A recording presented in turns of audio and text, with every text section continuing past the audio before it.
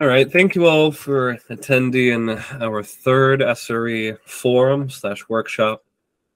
Today for our session, I think we're going to go a little bit into some previous geopolitical reports I and some others made for SRE. And the reason why I'd like to bring it up today in this session is really because I think that people don't understand what exactly is going on with our community right now. I think that in general, there is this false belief that we are ever expanding, ever growing in our Rusynness and in our identity and culture.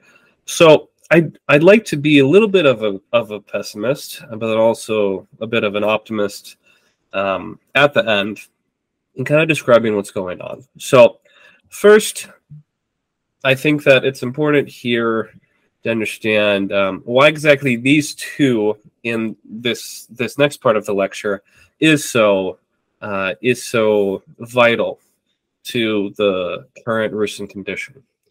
And really, it's because, as you can see here, Vanishing Youth, we have limited time. And people say, if you go to the homeland, you'll hear people say, oh, the young people aren't very interested in taking over these organizations and things like that. But I mean, in a more broad scale, we can see across all domains of the Rusyn community and society, this dearth of leadership and potential. And I believe this really began in the late 2000s, and it's only progressed further to today. But from my understanding, and you can read this geopolitical report if you're more interested, we have about 20 years left to really change the situation. That is, the organizations that we already have, if you look from the wide scale, we are constantly either merging or closing organizations year after year. And with that, we have a decreased ability to project we have limited power, but we have a decreased ability to project the power that we have into the domains that we need to, whether this be politics, culture, etc. And so just keep this in mind as we go forward of that, well, why am I bringing up this next point? It's precisely because we only have, I think, roughly 20 years left. Another generation in Zakarpattia is looking like almost everyone will be assimilated by then. In Prešov, they are, of course, not going to be assimilated per se, but we just don't have enough young people as writers, as activists. And in Lemkovina, the story is very much the same. So with that in mind, let's go to the main topic of this speech. And it is the false myth of Rusyn growth and effective action. This is really two things here. It is the belief that we are constantly growing, like I said earlier, and also that the actions we are taking right now are effective and are leading for change. And I talk about this very specifically in the first ever geopolitical report that we had, the embedded stasis obligations. And I'll get to what that means in a little bit, but I lay out the case for why I believe Rusyn society has essentially stagnated. And not just about the youth, but just in general, in all domains. And we can kind of go over here. You can see more exactly what the article says. But my reasoning is precisely this, is that we can go down the list here and I'll explain more. While the total amount of Rusyns increased in the 2021 Slovak census, the number of speakers has decreased. And now this range is not just 500 less speakers, it is in the thousands. And particularly, Rusyns that put down their first identity as Rusyn had also decreased by, I think, roughly 10,000. There's been no major geopolitical change for Rusyns in the last 15 years, and the recognition of Rusyns in Ukraine is in no better of a situation. And really, this war has only exacerbated this situation in Zakarpattia, as we can see, of course, with the raid of the Orthodox Church in Uzhhorod, and a number of other things. In reality, when you see a lot of these top organizations, such as the World Congress of Rusyns, the Carpatho Rusyn Consortium in North America, they don't have much evidence to show for any progress. The World Congress has kind of devolved over time, and the consortium we'll get into later. But this next point here of the average age of membership in diaspora organizations has risen to almost retirement age. And I would say it's not only below 10%, but it's probably below 5% by now. I was a board member for CRS for, I wouldn't say 2 years, but it was almost 2 years, something along the lines. And I got to be very familiar with the membership of that organization. And I'd count people who are active and enrolled probably 2 to 3%. And this is the largest Rusyn organization in North America. Of course, also, too, we can look at, I can keep going here. I mean, there's no Gen Z or early millennial founders or community leaders of organizations. This is very apparent to anyone who's paying attention. The World Congress of Rusyns. And also, too, we can see that the structure of Rusyn society has only fragmented over time. If you look at 1991, it was never necessary that you had one or organization per region, but you had a very concentrated group that worked together to try to accomplish something. In Zakarpattia, you probably have 15 organizations with no clear goal, with no real membership base, and essentially just doing a couple cultural activities every year and then saying that this is activism. And of course, when we talk about growth, we also can't forget the political aspect, because there's still no Rusyn political parties or organizations 30 years after. And the only reason why there is a minority member in the Romanian parliament is because it's required by law, if they hit a certain standard, to have a member. So really, this is not someone who I think they maybe got like 3,000 to 4,000 votes in the last election in Romania. So this isn't someone who truly was elected by popular support in the normal way. Now, what I want to talk about today that can help you understand this, besides me just giving you all these facts and really get to the meat of why this is occurring, is something I call embedded stasis obligations. Now, really what this is, you can think of is built-in incentives and obligations to remain in stasis. This goes from the personal level to the organizational level. And it is wide encompassing, and it wasn't necessarily on purpose, but it is what has led us to the situation where we are truly stagnant. As many of you probably know, a lot of the more creative types, a lot of the more revolutionary people have been pushed away. And at the end of the day, these incentives and obligations within Rusyn organizations, and just for people in general, they not only they not only hamper growth, but they literally set boundaries, metaphysical boundaries, that if they are crossed, you're essentially going to be weeded out automatically. And I'll get into a couple of these in real life. And so if we go to specific obligations and incentives, these are very apparent when you look a bit deeper. Of course, career, what I mean by this is that a large percentage of our leadership, of our intelligentsia, as Rusyns, are academics, or they work for national governments. Now, what does this mean from an obligation and incentives perspective? Well, for the academic, they have to be non-partial, or at least present as though they are non-partial to be taken seriously in their field.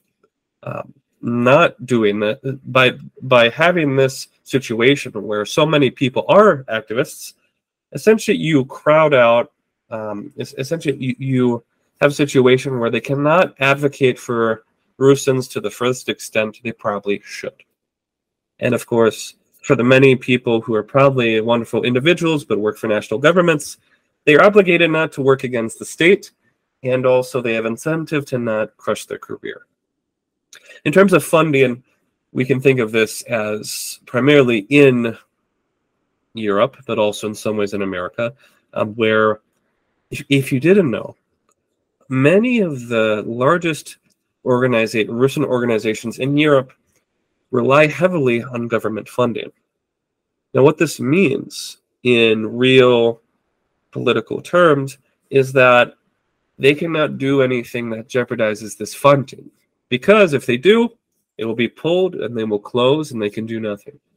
So the reality is that they have to work within these very specific boundaries, not push too far, not rock the boat, and they, instead of actually making change, oftentimes there's a facade put on to act as though they are being revolutionary when really they are acting quite safe. Safety is self-explanatory, especially for those in Ukraine. Ideological boundaries, this I found very apparent through my experiences within the Rusyn American intelligentsia, is that any situation in which someone was particularly patriotic or nationalistic about their Rusynness was looked down upon. It's very much, especially in the diaspora, an international image.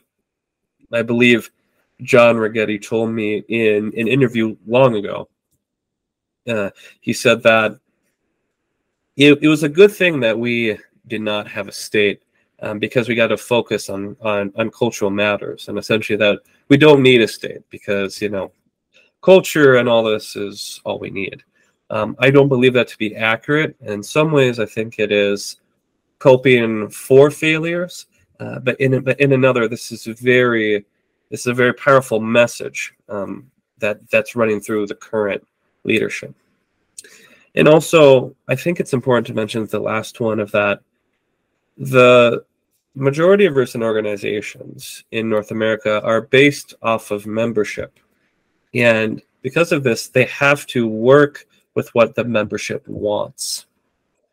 Now, what does this mean? It means oftentimes catering to the lowest common denominator and being deathly afraid of going against what the majority of people want. Now, that's okay if you truly are a membership organization, but there's this double game that is played with places like CRS, with many others, that they act as though they're an activist, an ideological organization, and yet they are really structurally a social one. And so they're stuck between these two, where they get all the funding and all the support that an activist organization would have, and yet are constrained by the limits of a membership one.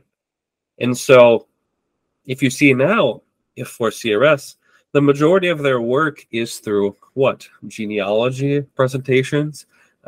It's through some type of bi-yearly newspaper. And these are all okay, except it's this dual orientation of activism and social. So this is another thing that's not specifically, not something I want to focus on too hard in this presentation, but I think it's important to understand where a lot of this comes from. Now, I think this right here is a perfect representation of what is wrong in Rusyn activism as we see it today. Now, who made this? Well, it was CRS that made this. It was for the New Rusyn Times. It was their official stance in here. And as you can see, it reads, the Carpatho Rusyn community stands with Ukraine and condemns Russian aggression. Carpatho Rusyns live in Ukraine, and Carpatho Rusyns are fighting for Ukraine. The Carpatho-Rusyn community has always supported the territorial integrity of Ukraine. We Carpatho-Rusyns know how tyrants and autocrats have tried throughout history to destroy us, and so we defend the free, democratic world and a free and democratic Ukraine. As Carpatho-Rusyns, we fully support Ukraine's bid to join the European Union. We express our deepest solidarity with all the people of Ukraine as they bravely defend themselves against an unprovoked invasion. Bury and mourn their dead and support millions of displaced persons. Now, I think you know what is wrong with this. Of course, there's no mention of how Ukraine has treated us the last 30 years, nor how Ukrainian ideology has attempted to absorb Rusynness into their own national story. There's no mention of we can fully support Ukraine's bid to join the European Union on the condition that they recognize Rusyns. That is a rather awkward wording, but this post is emblematic of what our current intelligentsia stands for. And well, why is this? Again, we can go back to the obligations of the majority of the board is either academics or career professionals. They get funding from the membership. And also these ideological boundaries here of pushing this internationalist perspective. And in return, as we can probably notice as of late, nothing much has been gained from it. If anything, it seems as though Ukraine has backslided on the democratic front. And so it's places like this where you can really see where things have failed. Now, one also note to attach to this that I wrote in my article about why the Carpatho-Rusyn society needs to die is that they didn't only go this far.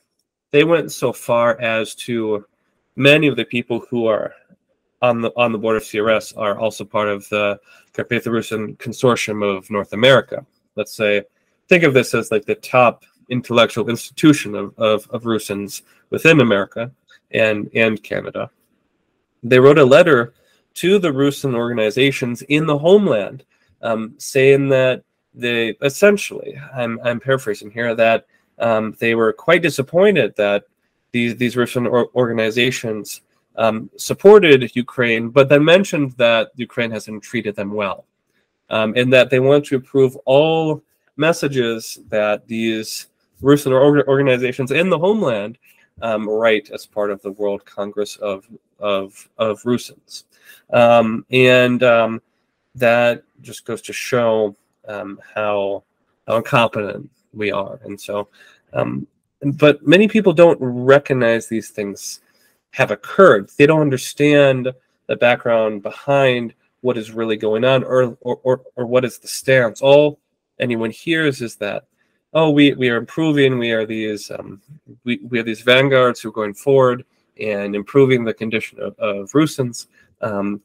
These very nitty-gritty political topics are ignored. So I should say here too, when talking about these embedded status obligations, and when you're looking at your own organization that you're a part of, or just one that you're interested in observing, it's important to note that a lot of these have often weren't started like that. This picture, I believe, I could be wrong, is from the first ever World Congress, and a lot of these people who began many of the organizations after 1989, but then after 1991, really, they had a true goal in mind. And essentially what I believe happened, and what, if you kind of look back at the history, you can see this transition, is that it went from people who were very much everyday regular people, more revolutionary types, as these organizations got bigger, as the funding pool from the EU expanded, as Slovakia and Poland and Hungary and Czechia joined the EU, the opportunity for national funding became available. And so what you see is that while some of this first rung of intelligentsia remained, a lot of what happened was that these original people were essentially replaced by institutional players. And when I say institutional players, I mean those that will play the game, so to speak. And so a lot of these schools, you can see how more radical things were back then, of even having a self-autonomy vote in Zakarpattia in 1991. A lot of these more radical things moved away. We made some pretty intense success in terms of having Rusyns be recognized as a national minority, but then again, this kind of rot from the inside took hold, and where really company men and people who wanted to play the game to get government funding really seeped into these places and took control. So when you're thinking about how things happened, I don't necessarily think it's a positive, like to see, hey, this place has an extreme amount of embedded status obligations. That means these people are bad, the original setup was bad.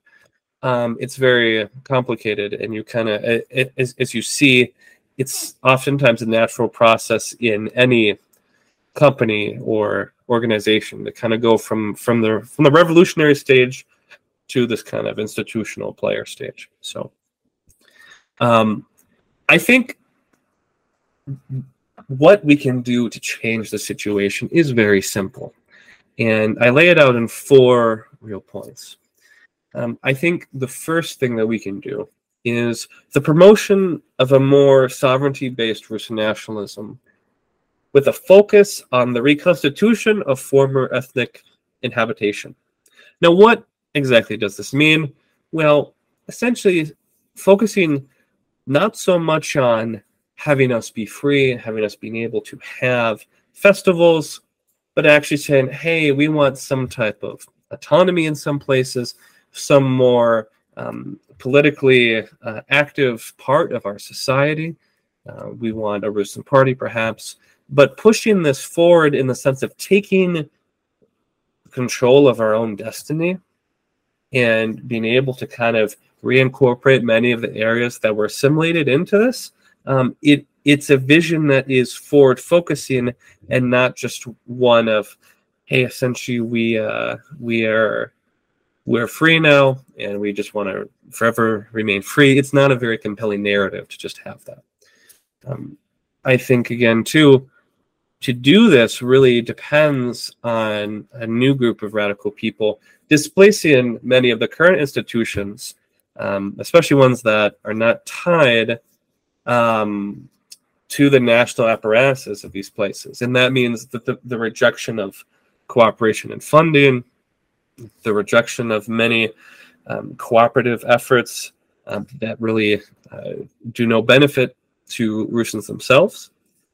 And it really is taking this radical angle. I don't necessarily mean separatism here. I just mean in the sense that we advocate for ourselves to lead ourselves in no way, shape, or form really now. And to even attempt to do that will create, I think, a domino effect really in making it more compelling. And then I think a last one that is quite important, especially for those of you who are watching that are interested in becoming a leader, becoming a member of the kind of leadership, is to really reject the folk-based identity that we currently have. We should not treat our own culture as a museum, but have a desire to evolve it into the 21st century while keeping the most beautiful elements of this original past. And the only way we can get to having a more sovereignty-based Rusyn nationalism is really the rejection of the current folk-based identity in most of its forms. And so this really gets to the end of the main part.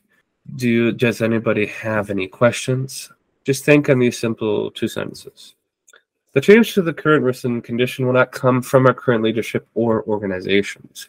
The embedded stasis obligations within them are too great to be able to truly rectify from the inside. It requires a certain displacement of the old for the new to thrive. And with that, thank you for attending our third workshop, and we'll move on to the discussion session.